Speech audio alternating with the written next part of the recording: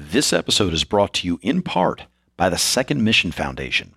Second Mission Foundation is a nonprofit organization that exists to educate, elevate, and advocate for members of America's service community in order to help them find their second mission after government service.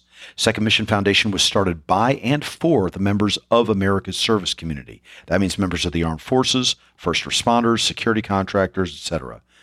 Second Mission Foundation provides these veterans the opportunity for them to tell their stories, reach their goals, and make their voices heard through educational outreach, entrepreneurship support, and community involvement. For everything you should know about Second Mission Foundation, go to secondmissionfoundation.org. That's Second Mission Foundation, all one word, .org, secondmissionfoundation.org. Profiles in Havoc is a Havoc Journal podcast. The Havoc Journal seeks to serve as the voice of the veteran community through a focus on current affairs and articles of interest to the public in general and the veteran community in particular. Havoc Journal strives to offer timely, current, and informative content. When you go to Havoc Journal, you will read the most articulate, opinionated, thoughtful, and provocative veteran writers writing about the nation, the world, politics, national security, culture, fitness, movies, the list goes on and on and on. Havoc Journal is always expanding, always striving to improve the reader's experience. If you haven't been there yet, check it out at havocjournal.com. That's Havoc with a K, journal.com, havocjournal.com. Elliot Ackerman was a Marine Raider. He earned a Silver Star, Bronze Star with Valor, and Purple Heart throughout 5 deployments to Iraq and Afghanistan. He was briefly attached to Ground Branch with CIA. And then he went on to have a wildly prolific writing career where he has managed to write about one book, or I should say publish, as he points out. Publishing and writing are two different things. But he's published, or had published, about one book a year since he got out of the military. His latest book, Halcyon, is phenomenal. His PR person was able to send me an advance copy. And I couldn't have enjoyed reading it more. I've got so much to say about this interview. I'll try to sum it up as quickly as I can. So Elliot's writing career has not just been prolific. It has been, as prolific as it has been had even more accolades from, he's had Editor's Choice Awards, Book of the Year, all that, from publications ranging from the Washington Post, New York Times, Time Magazine. He won the Marine Corps Heritage Foundation's James Webb Award. He has just been highly lauded. And when I finally sat down to read Halcyon, it's no surprise why. I mean, he's an incredibly gifted writer with so much lived experience that the richness of his characters and the themes that he explores just, bleeds out of the page. In some ways, I felt like the dog that caught the bus interviewing Elliot. I had first heard about him, I can't remember where, but I'd read an article or something about him before I was out of the military, and I wasn't really tracking anybody on social media or anything like that. And he stood out to me as like a name to remember, and I was like, man, it sounds like an interesting dude. And I'd held off inviting him to the podcast for a long time because I really wanted to have the time to sit and read his work at length and get smart on him and his writing style and the subject matters that he had written about. I mean, he'd written in depth about Turkey. He'd written in depth about, his role in the Afghanistan withdrawal. He'd written in depth about his own military experiences in a memoir. He had written what I'll call speculative fiction about 2034 and a potential World War III with China. He just had this such diverse subject matter that he had written about. I really wanted to wrap my head around all of it. And in the last week or two, I just kind of accepted the fact that was never going to happen. That I was like, I just don't have the bandwidth. I'm just, I don't know when I'm going to get the bandwidth to fully be able to process all of his work to the degree that I would be satisfied. So I reached out and we set up the interview, and I was like, and when they sent me Halcyon, I had basically 18 hours to read it. And I just knew I wasn't going to. And for me to read that, to read it that quickly, I would have had to skim it. And I just was determined from the outset to sit on each page and just enjoy the process and enjoy the writing. And it was not hard work. I mean, it's an incredibly compelling book. I feel like a fucking illiterate the older I get because I'm blessed to have a lot of stuff going on, so I don't have a ton of time. But as a result, my reading has gone to shit, and I just do not read as much as I would like. And to read proper literature like this was really a pleasure. And to kind of give myself permission just to sit with his work was a real delight. So then to have him on the show was a bit of a tease. Didn't have tons of time to do the show, so afterwards I felt the itch still. I was like, there's so much more meat on the bone to kind of chew over, and I can't wait to have him back. I'm sure this time next year he'll probably have another book or two out, and there'll be ample reason to have him back on. But what an interesting dude to talk to. Because Elliot, I haven't even mentioned Elliot's reporting work that he's done for the New Republic and the Atlantic, New York Times, etc. But because of the depth and breadth of the writing that he has done on so many different subjects, he comes to an interview with a lot of very well thought out answers. So I found him to be very unflappable. Not like I try to flap people, let me say, but he had thought out, he's thought out an awful lot, both about himself and about various subjects. So it just made me want more. It made me want to talk about even, more and more subjects and dive into other areas that we weren't able to get to on this interview. But just such a great, interesting dude to talk to, and I can't wait to have him back on in the fullness of time. Okay, on that note, let's just get to it. I'm Christopher Paul Meyer, and this is Elliot Ackerman's Profile in Havoc.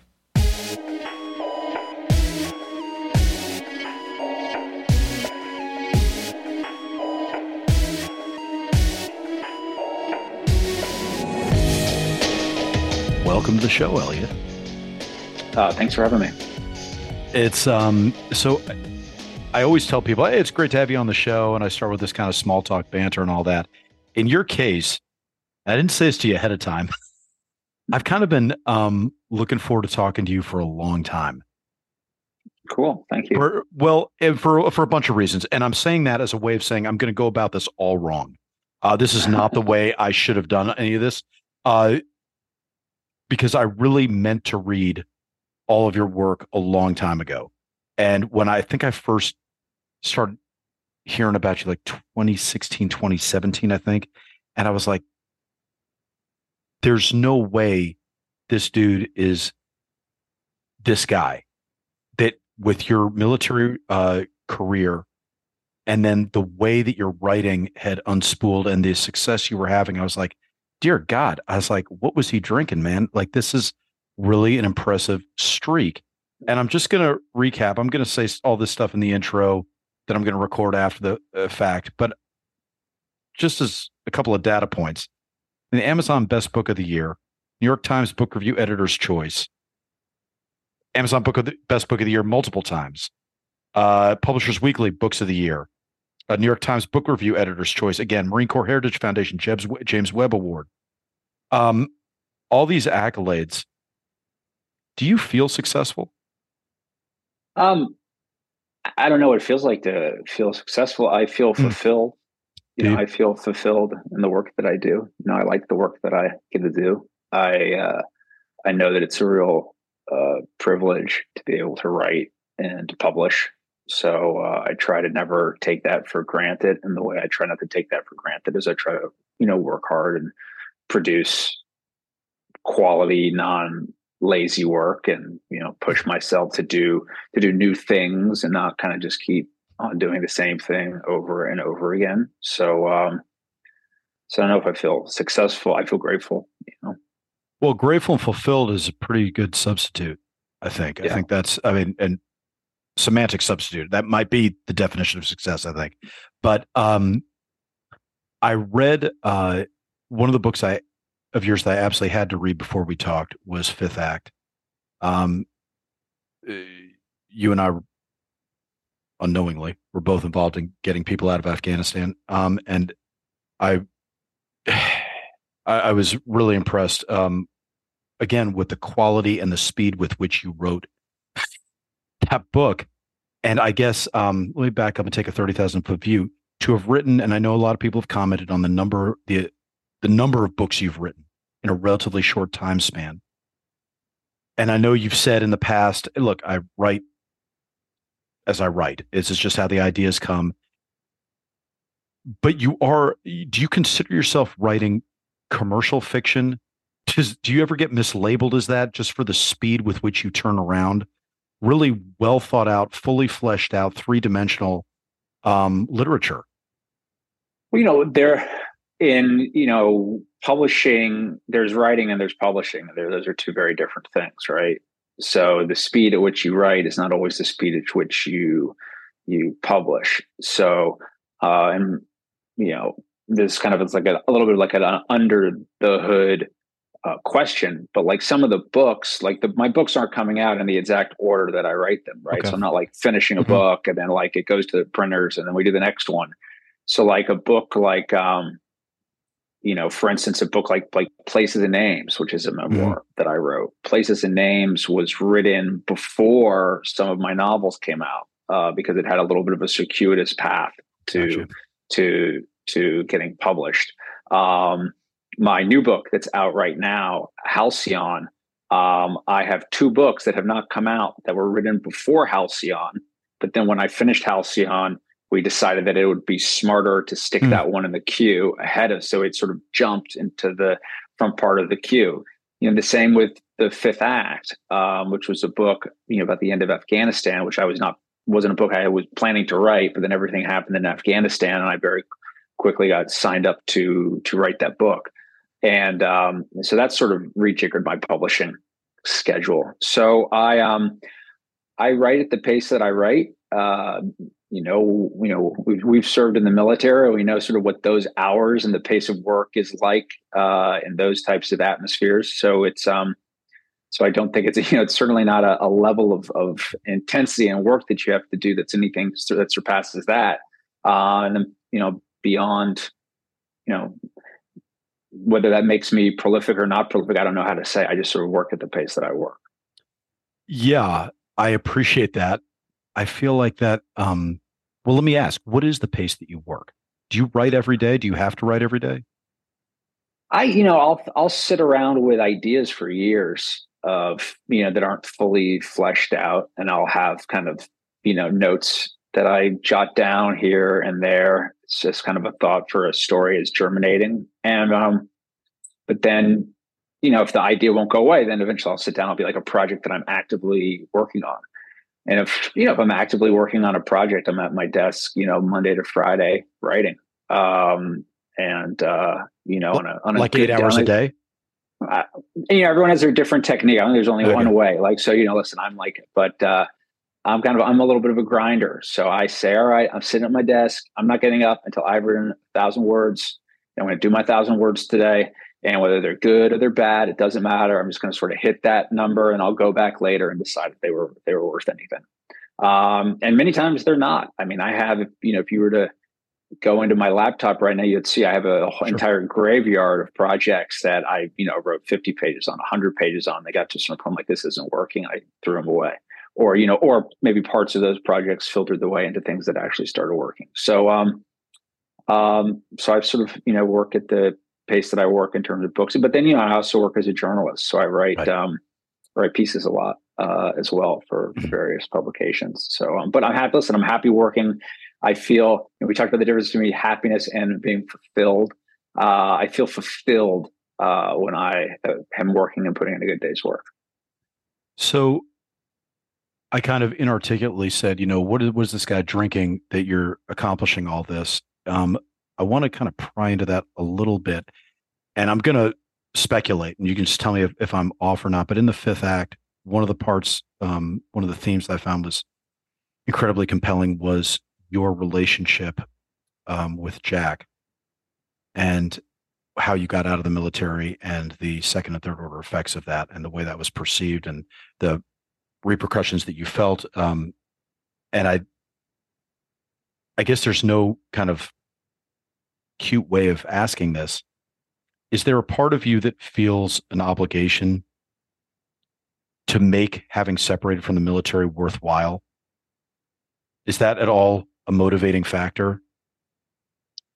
If I were to put it differently, I would say it's, to make, I think for any of us, we want to make our lives worthwhile. And so I certainly, want to feel like that I spent my time on this earth well. And, Mm-hmm. part of that is the work that you do. Part of that is, a friend of mine, actually, who's a writer, has said to me, he made the observation. He's like, not much passes down in this world except for your children and whatever you create. And I think that's probably, that's probably a lot of truth to that. What I created some books, and I've got my children. So in terms of, whether or not my, that sense of purpose, I don't know that it, germinates solely Sure. from, decisions to leave and to make good on having left. But that certainly contributes it. And I think, most people want to feel as though they've lived a life that, and done work that has, mattered and left at least some type of trace. No, 100%. I guess for me, it was when I was reading that, I could relate to the sense that you're, um, as because I love the humility with which you're answering this, and I love the, yeah, the lack of ego that I'm kind of picking up on. Like I'm just writing, I'm doing this stuff. At the same time, talking with people almost every week that are veterans in different artistic media. I mean, it's not an easy path to go down, and there's No, plenty of corpses, figuratively, fortunately, littering the highway of people that have tried to, you know, become accomplished artists after a military career and have a hard time finding focus, or have a hard time, just moving the ball forward. It seems like, again, this is a very remote perception, but it seems like you were shot out of a cannon the second you left the military. I know that wasn't the case. I know you had, you know, a job. There were a couple of down years, but how was it for you emotionally? Did you feel like, was it easy for you to wrap your head around what you wanted your post-military career to be? Or did it all kind of snap into place in a more difficult way?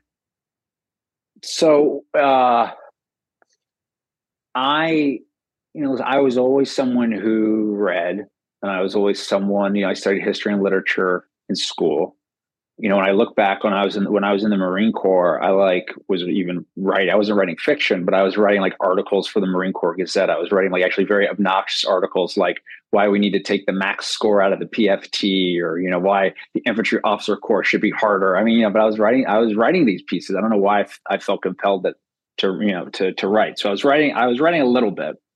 And I sort of got to the end of my tenure in the Marines, and had made the decision that that it was time to move on. That like I wasn't, I didn't want to spend I had a great and very fulfilled time doing this work, but it wasn't the only thing I wanted to do. But I didn't know exactly what I was going to go on and do. It wasn't like I was sitting Right. there the day I resigned and said I'm going to go be a novelist and write books and and do this journey. I didn't have that degree of focus. But I did know that I'd always suspected that I wanted to write, and as I was, I was like, I knew I was going to try to write something, and I didn't want to write a memoir. And it was just a moment where there felt like there were a lot of memoirs.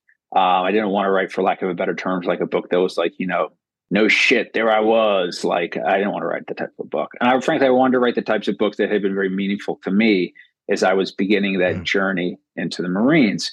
And those were books like, Jim Webb's Fields of Fire was a book that meant a lot to me.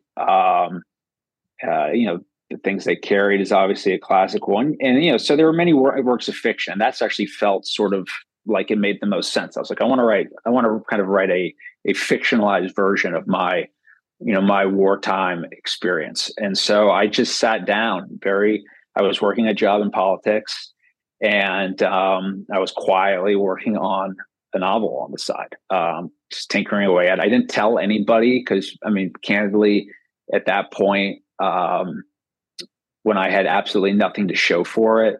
Saying like I want to write was saying like saying like, oh, I want to dance. It just felt very like Right. silly.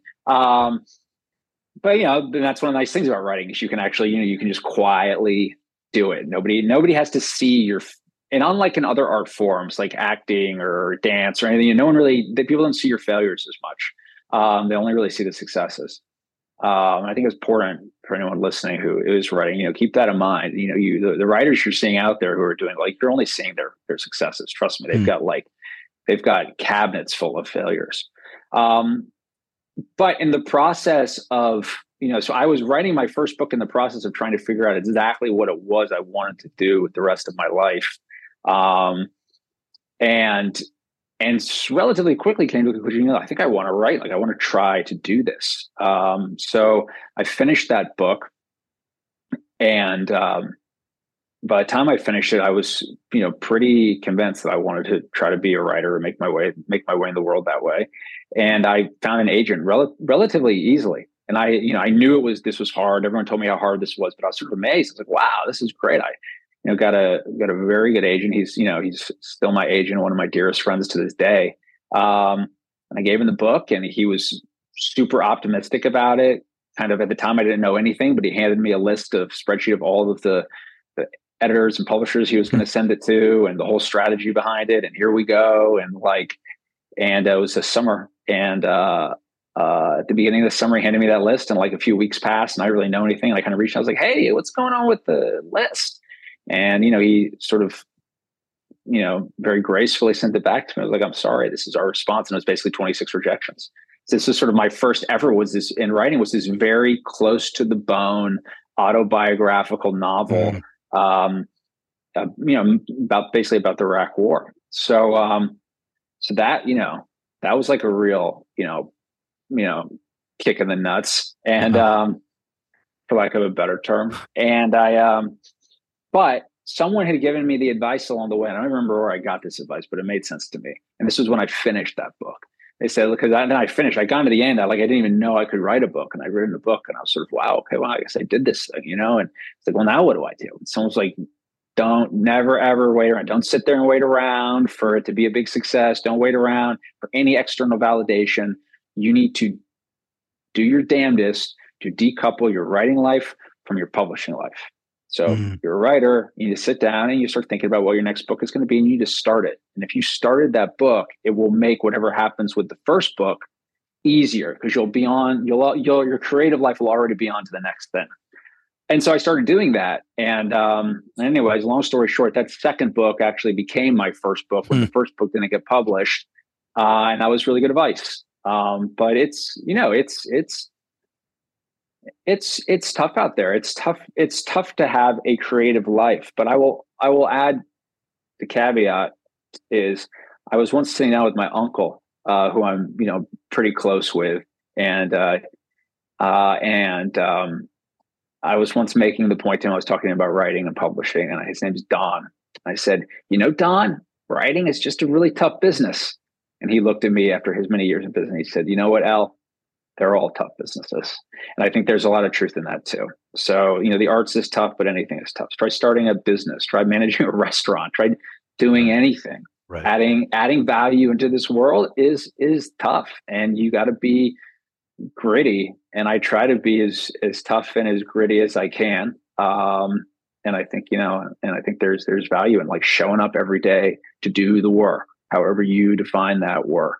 And for me, oftentimes it's, as I mentioned, if I've got an idea and it's going all right, just making sure that I'm in the seat where you're sitting to me right now, and I'm doing what I consider to be a fair day's work. What do you get? You talked about realizing that writing was turning you on, and like, this is where I want to make my life. What was it that was appealing to you about writing? I think, creation. And there's a whole coterie of guys who have come out of the wars and gone into, as and have gone into careers in the arts. And I don't think that is particularly surprising. It follows a trend of previous wars, where we see people who are, at an early age, kind of, touched by fire, for lack of a better words, go on and spend the rest of their lives doing work that is creative. And I think that actually makes a lot of sense, that if you, at a young age, you spend a lot of time immersed in the arts of destruction, it makes sense that later in your life you would want to define it by immersing yourself in creation. So, so I get a lot of joy and on a day where I feel like I've created something that's worthwhile, and that's not every day. But if I'm sitting there working on a book, and like those moments where I like figure something out in the book and the whole thing opens up, I'm like, oh my God, those are good and exciting days. They're optimistic days too. Looking at all of your work together, how much of a theme is what if for you? I think a big thing. I think the fiction is very much the exploration of what could have happened or what should have happened. And I think that is something that, anyone who's served in combat in particular knows, that you'll spend much of your life kind of wrestling over these questions of what could have happened or what should have happened. So, you'll think about, the tough day, maybe when you lost someone or someone got hurt really bad, and you'll sit there and you'll take that day apart over and over and over again in your head. And so I think in fiction, it allows you to create something that is an alternate story of what could have or should have happened. Yeah, not specifically in war, but in anything. So, right. So I think that certainly is something that I engage with in my books. Because I feel like there's a difference between writers who write to understand things in their lives or to unpack things from their lives, and writers that are driven by an innate curiosity. And sometimes those two can merge and there can be an overlap. But I mean, does any of that ring true for you? Do you feel like those are two different well springs that sometimes can instigate a story, or do you feel like it all comes from the same place and you don't really go in with any pre-planned preconceptions?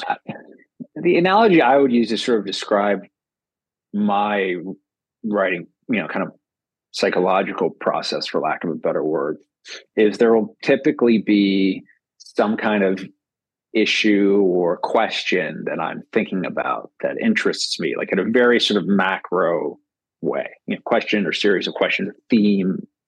And I'll be kicking around that theme in my head for a while. Maybe I don't even know it, but I'll start to see, I've been asking these questions for a while. And then I'll try to sort of find a story, like a contained story that will allow me to, put these questions in a construct, like to the reader, and explore it. And so usually when I'm at that stage of the process, right, the way I feel, and here's the analogy, is I feel like I'm standing in a field, right? And the field has got there's this tall, very dry, knee-high grass in this field. And as I'm standing there, I've got two things in my hands, and there are these two flints, right? And my job is to light the field on fire. So, all right, Elliot, if you do your job well, you're going to light this whole field on fire. So I start banging the flints together, and I'm trying to make sparks that are going to fly off into the field. So those flints are inevitably, there's something that's happened to me. Yeah. There's a memory, a story that is true or whatever. But the sparks, when they hit, that kind of becomes the imagination. So that's all imagination. Yeah. And that's all the could have and the should have, and the, you change things around. It's only a piece of the story. But so that's what I feel like. So as something's getting going, the field, there's sort of all of these questions, the themes I'm wrestling with. And the flints are I think with this little thing I've got, I might be able to kind of take it in a much bigger sort of conflagration of story. And so if it goes well, I catch the field on fire. And when it's not going well, I'm just making little bits of smoke, and that's it. So in Halcyon, which, as you know, I mean, you guys were kind enough to send me that copy of it. And I was sitting there again, kicking myself going, why the hell did I book you for the next day? I was like, I really needed to take my time and read it. It's such a great read. I literally spent all night reading through it and determinedly trying not to just finish the book, but just to read and enjoy and sit on each page. And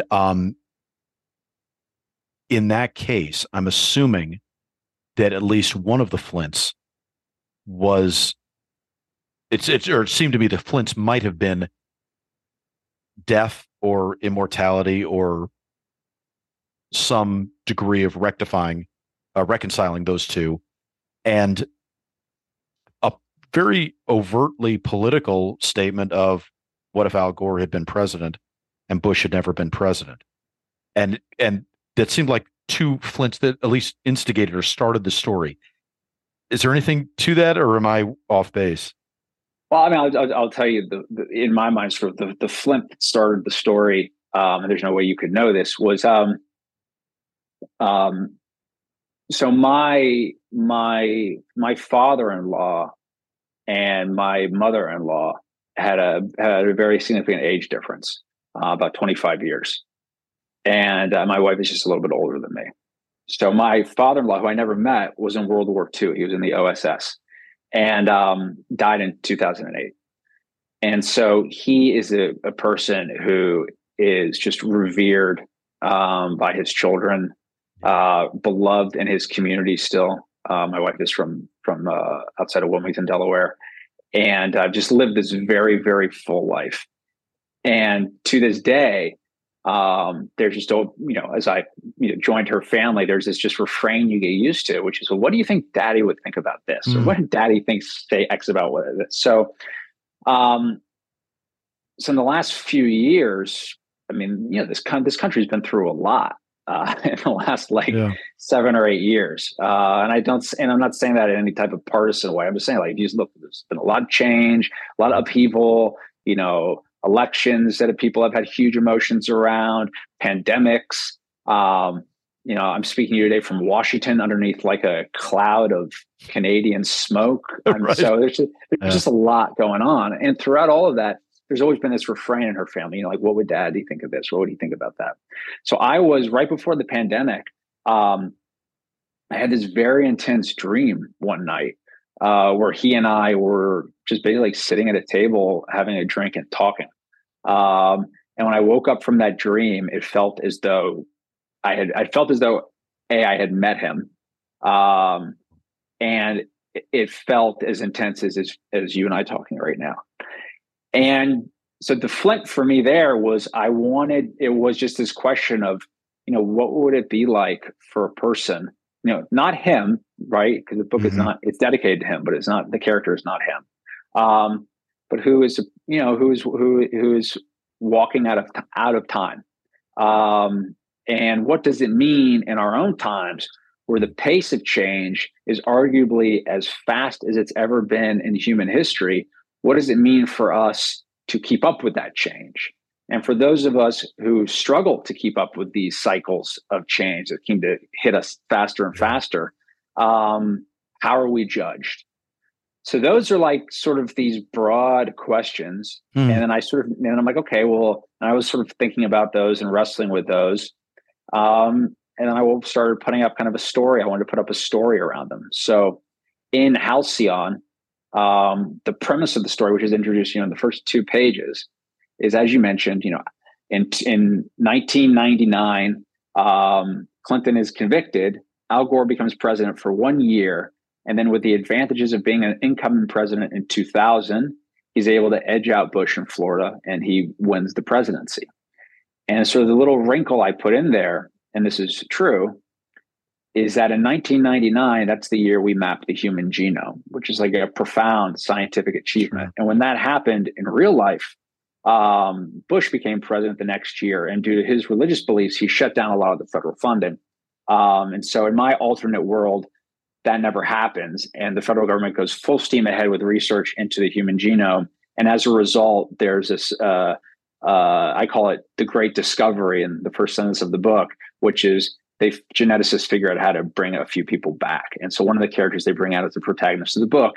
And you see many of our current social upheavals, whether it's, with gender or social justice, sort of he is living through them in this alternate 2004. And so we get to experience sort of those questions in a little bit of a parallel framework. So fundamentally, the book is much less about like the politics of Al Gore or Bush or any of that, and it's more about questions of history, how we judge one another's, and how frequently, morality is in some cases a subject of its time, and in some cases fixed. And what's the difference between a fixed morality and a subjective morality? So those are some of the bigger meta questions in the book. I have a feeling I know the answer to this question, but I'm going to ask it anyway. Do you feel like you have told and unpacked what you needed to from your military service in a way that now you're almost freed up to be able to follow your curiosity and follow your interest so that you can be reactive to stories that are popping up right now and write to them? Not really. I mean, I hope this doesn't sound too precious, but I've always like bristled a little bit against the designation of being, a war writer. Because I think, like war is a timeless subject. Like was Homer, was Homer a war writer? Like, right. Was Fitzgerald a war writer? Was J.D. Salinger a war writer? And what gets classified as war novels? Like I've always, I always maintain that the great novel of the Second World War, I like The Naked and the Dead, I like The Thin Red Line, but actually the greatest novel of the Second World War is The Catcher in the Rye. Most people don't read The Catcher in the Rye as a war novel, but if you know anything about J.D. Salinger, he landed on D-Day, he fought in the Hurtgen Forest, the voice of Holden Caulfield, which is often kind of interpreted as his, voice of, teenage disaffection. I'm like, I know that voice. That is the voice of a veteran walking around. Everybody's a phony. And if you read the last line of The Catcher in the Rye is, don't tell anybody anything or else you wind up missing everyone. And that, I mean, man, if that's not the voice of a veteran, I don't know what is. But I only bring that up in the context of like, the war is always with me. It fundamentally informed my understanding of just what it means to be a human being, both the aperture on which we live as humans. On the one hand of that aperture, it's all of the depravity and brutality you see in war, and on the other hand, all of the the virtue and valor and love for one another you can see in war. So it's sort of that experience, just the wartime experience, will throw your aperture wide open, and I always carry that with me. So and again, when I say I don't want to be precious, like yes, a number of my books are like about war. Like I've read novels like set in Afghanistan, so of course it's about war. But I know what they're about it, kind of at a certain level. I know like the well that I'm going to. And when you say a novel is a war novel, it sounds like it's a book about like dive bombers and tanks. Sure. And that's not, that's just not what any of my books are about. No, 100%. And that I can totally appreciate. I guess, let me clarify further. I guess what I would say is subjectively for you, do you feel not necessarily that you've written the war novels that you want or don't care to write, but more, do you feel like you've unpacked and gotten off your chest things that you felt you needed to say in a way that you're like, hey, I don't have to, there's things I don't have to revisit now in my past, and I can now move forward and kind of look at other subjects. And I don't feel, like I feel like it's blown the carbon out of the barrel. Like there's just, hey, you got to get that out. Right. I'm not going to probably write another book of nonfiction about Afghanistan. Right. Who knows? I never say never. I wrote one memoir, Places and Names. I, at the time, thought that was sort of the one memoir that I would do. And then everything happened in Afghanistan, and I got signed up to write this book. And then I realized, there's all this other stuff to write about. So, you never say never, but I certainly feel on certain subjects, and the act of writing is one of, really sort of saying what you mean in exactly the way you mean to say it, and really refining it and refining it and refining it, that on those subjects where I've done that, I don't, even know how I would do it again, because I've done it. And I guess another way of me asking this is, you couldn't have written Halcyon as your first book, could you have? I mean, It kind of needed to come now, right?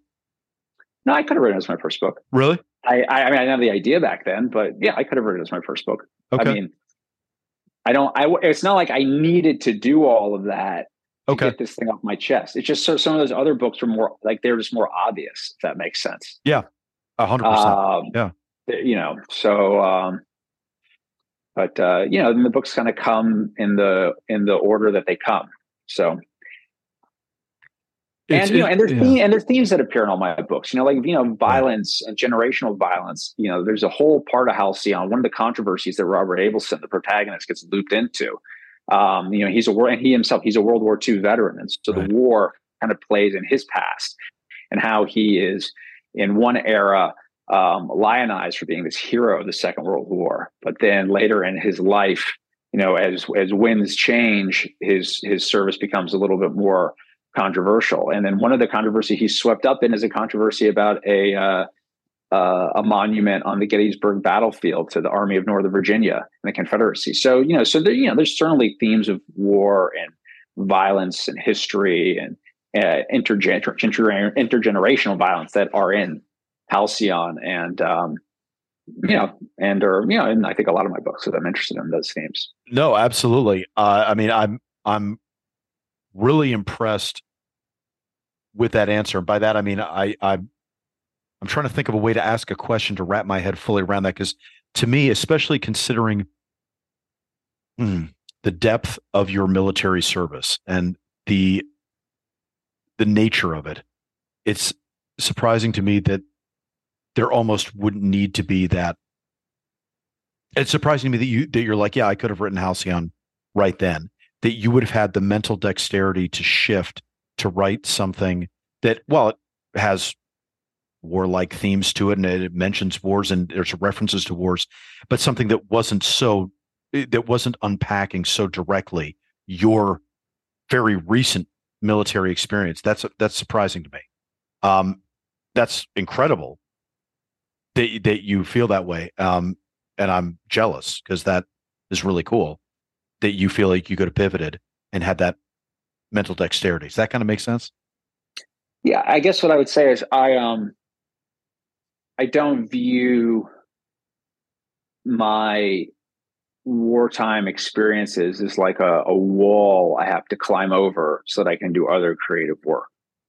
I don't know if that's how you're asking the question, but I don't feel like it's like a mental barrier that I've got to like get over so I can I get my head over it and put it behind me so I can go think about other things. I don't feel that way. I feel more like it's just if who I am is like a braid of experiences, some of the strands in that braid are like, their color is like electric green, so everybody can see them from a mile. And there are other strands in that braid, they're just like regular old rope colored, so they're not that distinctive, but they're all equally important and they're equally part of who I am. So that's fair. And like the electric green braid is like, oh, here's Elliot. He's this, he's a veteran. He had these experiences and people sort of can see that from a mile away. But that's no more important to me fundamentally than like who my mother was, the relationship I have with my brother, my father, like my wife, my kids, the things I did in the summers when I was a kid, the fact that I was a skateboarder, the places I moved to growing, like those are all, those are all for any person, right? That's like, those are things that are fundamental to who you are. Their color though is just sort of more like regular rope color because we all have that. Sure. So you have this one experience is maybe it's a little bit of an outlier and it's more like electric green, and the way our society is, it's like, oh, that's your identity. But we all know that those things we wear as our external identities are not, I'm going to say, I don't feel like those are really who I am. That label is not who I am. These other things are actually who I am. I couldn't agree more with that. Certainly when it comes to your identity and even when it comes to the depth and meaning of all those different braids in your life, I think you put that perfectly. I guess for me, what I'm trying to reconcile in my mind is the having a high volume of significant emotional events in a relatively compressed period of time is almost, in my mind, or at least maybe this is just me, I feel like I'm going to have to front load unpacking those before I can get to the other stuff, because I'm like, hey, I just came through the pipe. I gotta kind of Right. walk through that a little bit, just because that but was you might significant. unpack it, but you might unpack it in an unusual way. Like you might be like, do what Salinger did. Like, and I True. believe this thing. I think Salinger just assumed, was like, I'm not going to write about this. I don't want to Yeah. write about this. And I'm going to write about this, but I'm not going to do it in the way people think. I'm going to do it. I'm going to create a vehicle that allows me to write about the thing without writing about the thing. And that will actually empower me to engage with this experience. I think sometimes when and I wasn't going as far as he went, right? Like I just said, I don't want to write a memoir. I'm going to write a novel about this. And then I can make some stuff, I can do a lot of could have and should have's and blow things out and feel freer in a novel.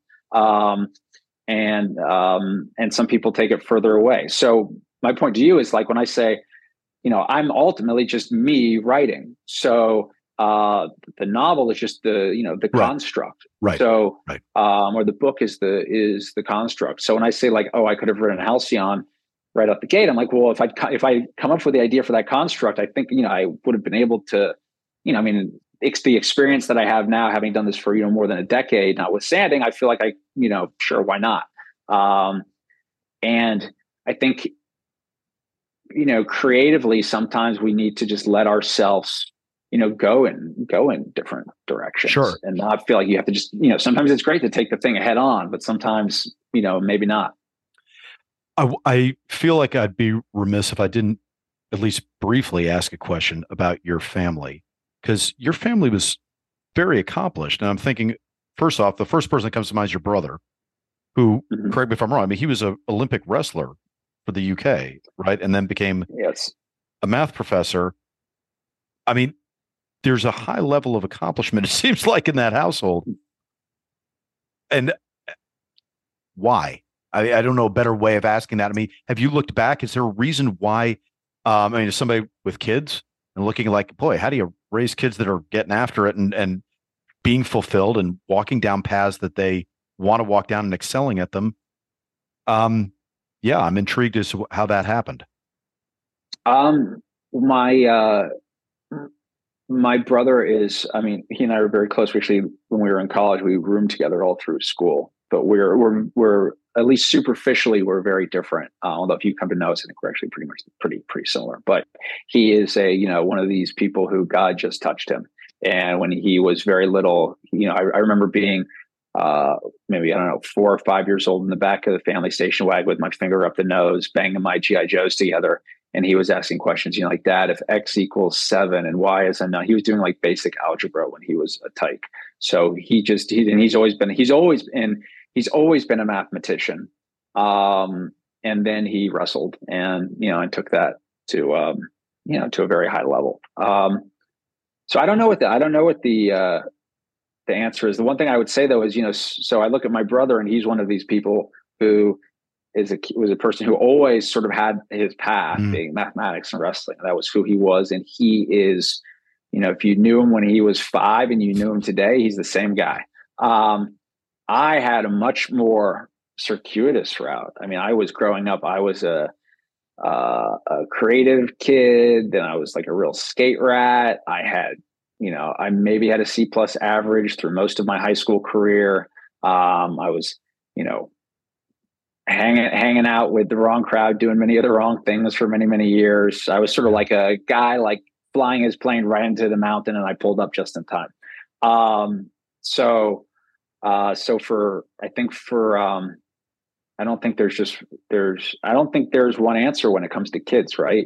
Kids are, and I have my own kids, they all contain multitudes. Yeah. The only thing I would say is, you said when you mentioned my brother, I think we all have a tendency when we just sort of, we are looking at people and we don't necessarily know them.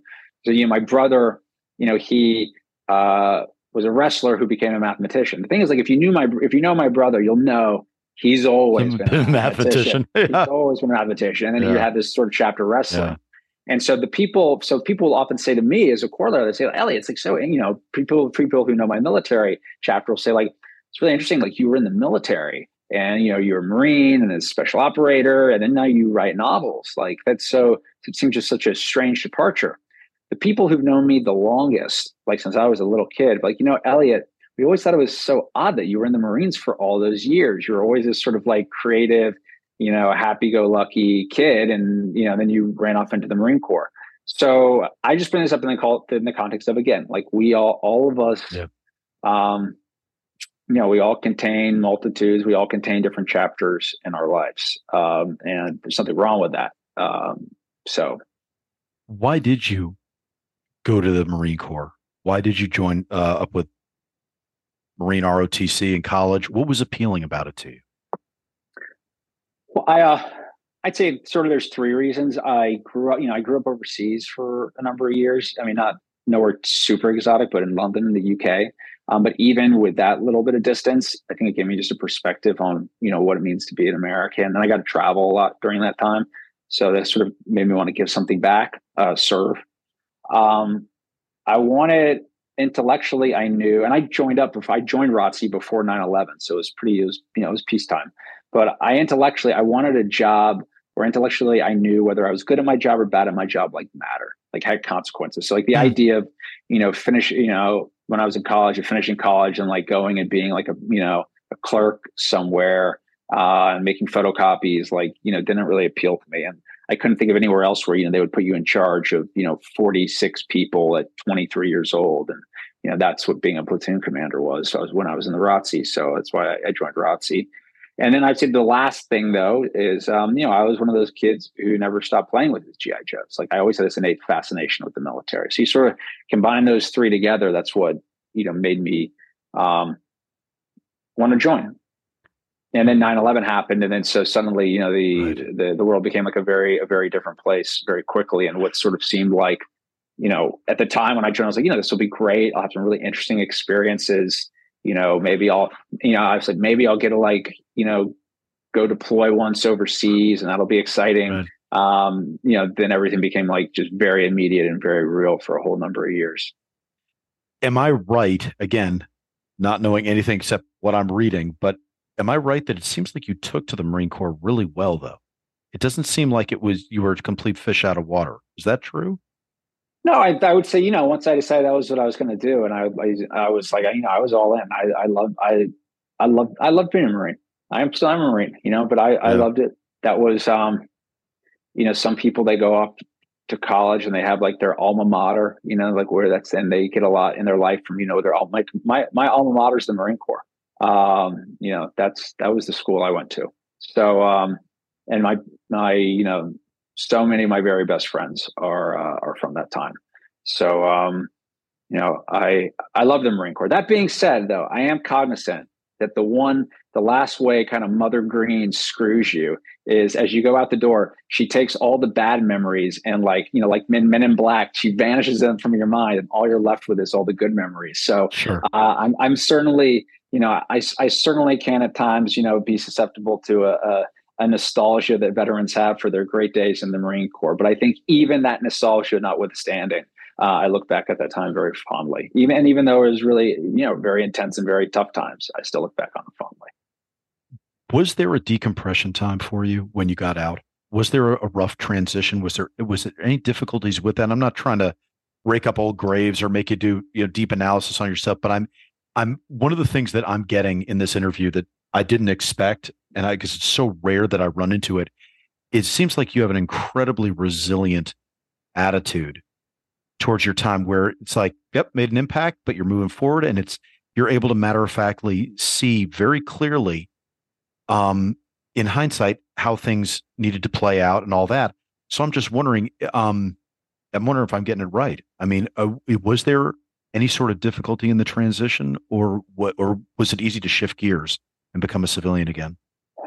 Well, I think the one thing that was challenging for, I've written about this. I think, when I look at veterans, and I look at all of us sort of as a demographic, I mean, and we talk a lot about PTSD in our community, right? And so there's a type of PTSD which is, flashbacks and very, very intense. And so what I'm about to say is not to diminish that. That's its own very real thing. And I've written a bit about this. But then there's this sort of, PTSD that I would kind of call sort of this sort of rootlessness, this purposelessness. And that's very insidious. And I've seen that probably more than I've seen any other form really upend people's lives. So as I've always looked at it, like, right, for any person to be happy, you have to have a sense of purpose. So, like, to give you like a very vanilla example, like, let's say there's a man, he works a job, that job puts food on the table for his family. He watches his children grow and get a better education than he does with more opportunities. Like, that purpose gives him a sense of meaning, a sense of happiness. So I think when you go to war at a very young age, you develop a pretty like dysfunctional relationship with purpose. And so much as like at 21, 22, you're sitting there and maybe you're like in Afghanistan and you're at some like godforsaken outpost and you've got to, and you've got to secure that outpost with probably, a group of guys who are going to become some of the best friends you ever have in your life. Like, that's a very intense sense of purpose. At least at that level, your mission is pretty clear. Or you're in Iraq, securing, 10 city blocks with this group of folks who are, again, be some of your best friends. Very clear, intense purpose, at least at the tactical level. So I would say, like, if purpose, right, let's say purpose is like the drug that induces happiness. In war, at 21, 22 years old, like, you are freebasing the crystal meth of purpose. Yeah. Like, there's nothing more intense than that purpose, and you're getting it every day. You know who you are, you know what you're about, you're there with your buddies.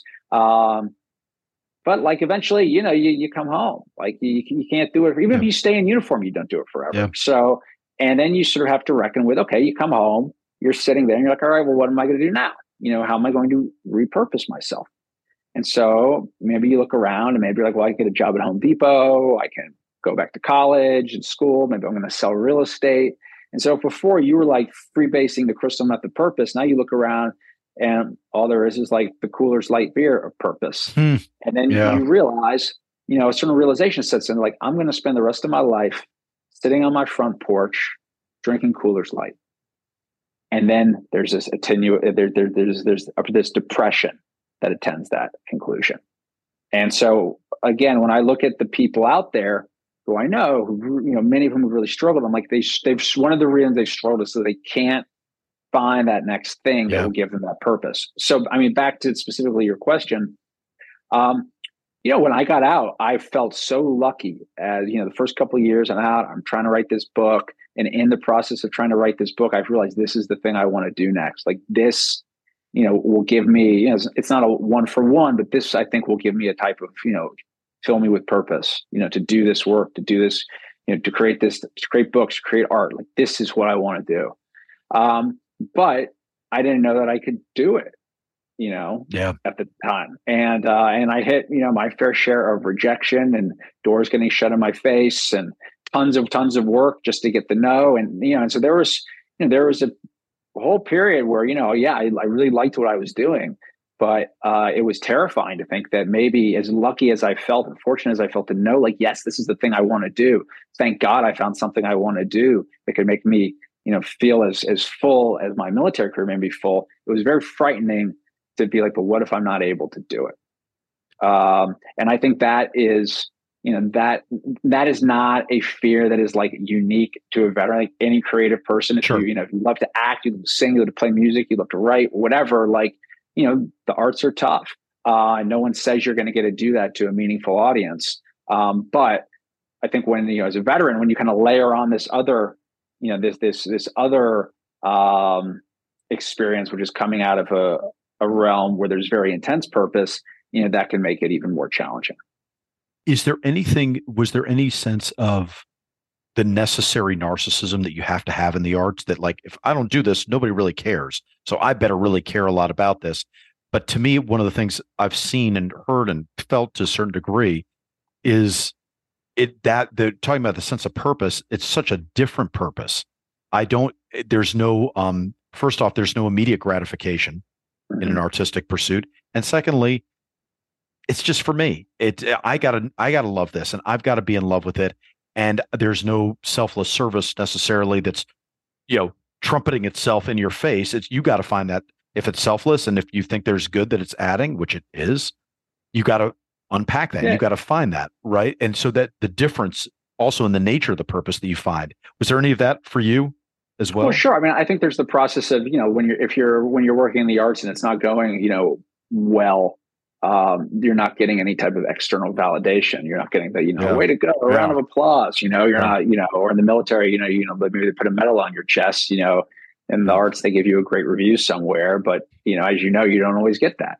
And that is not unique to the art. I mean, that's life too. That's just life.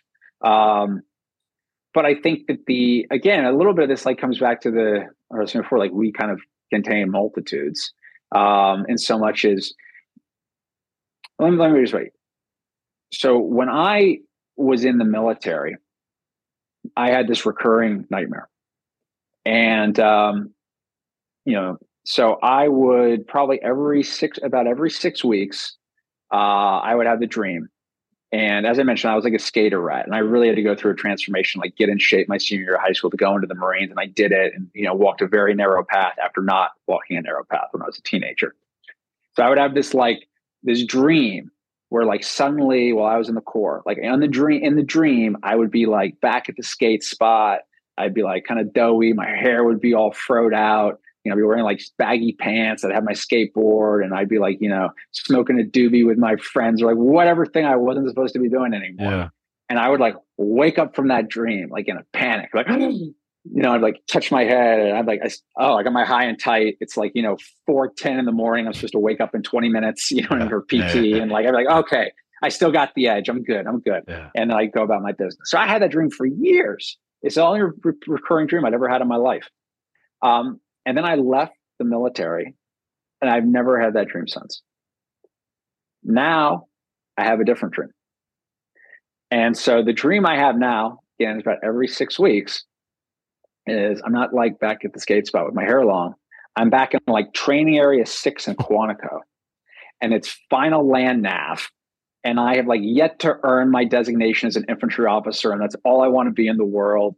And I've got to find my land nav boxes, and I'm like running through the woods. Am I going to find box number 7? Because if I don't, they're going to make me like a bulk refueler in Alaska or something horrible.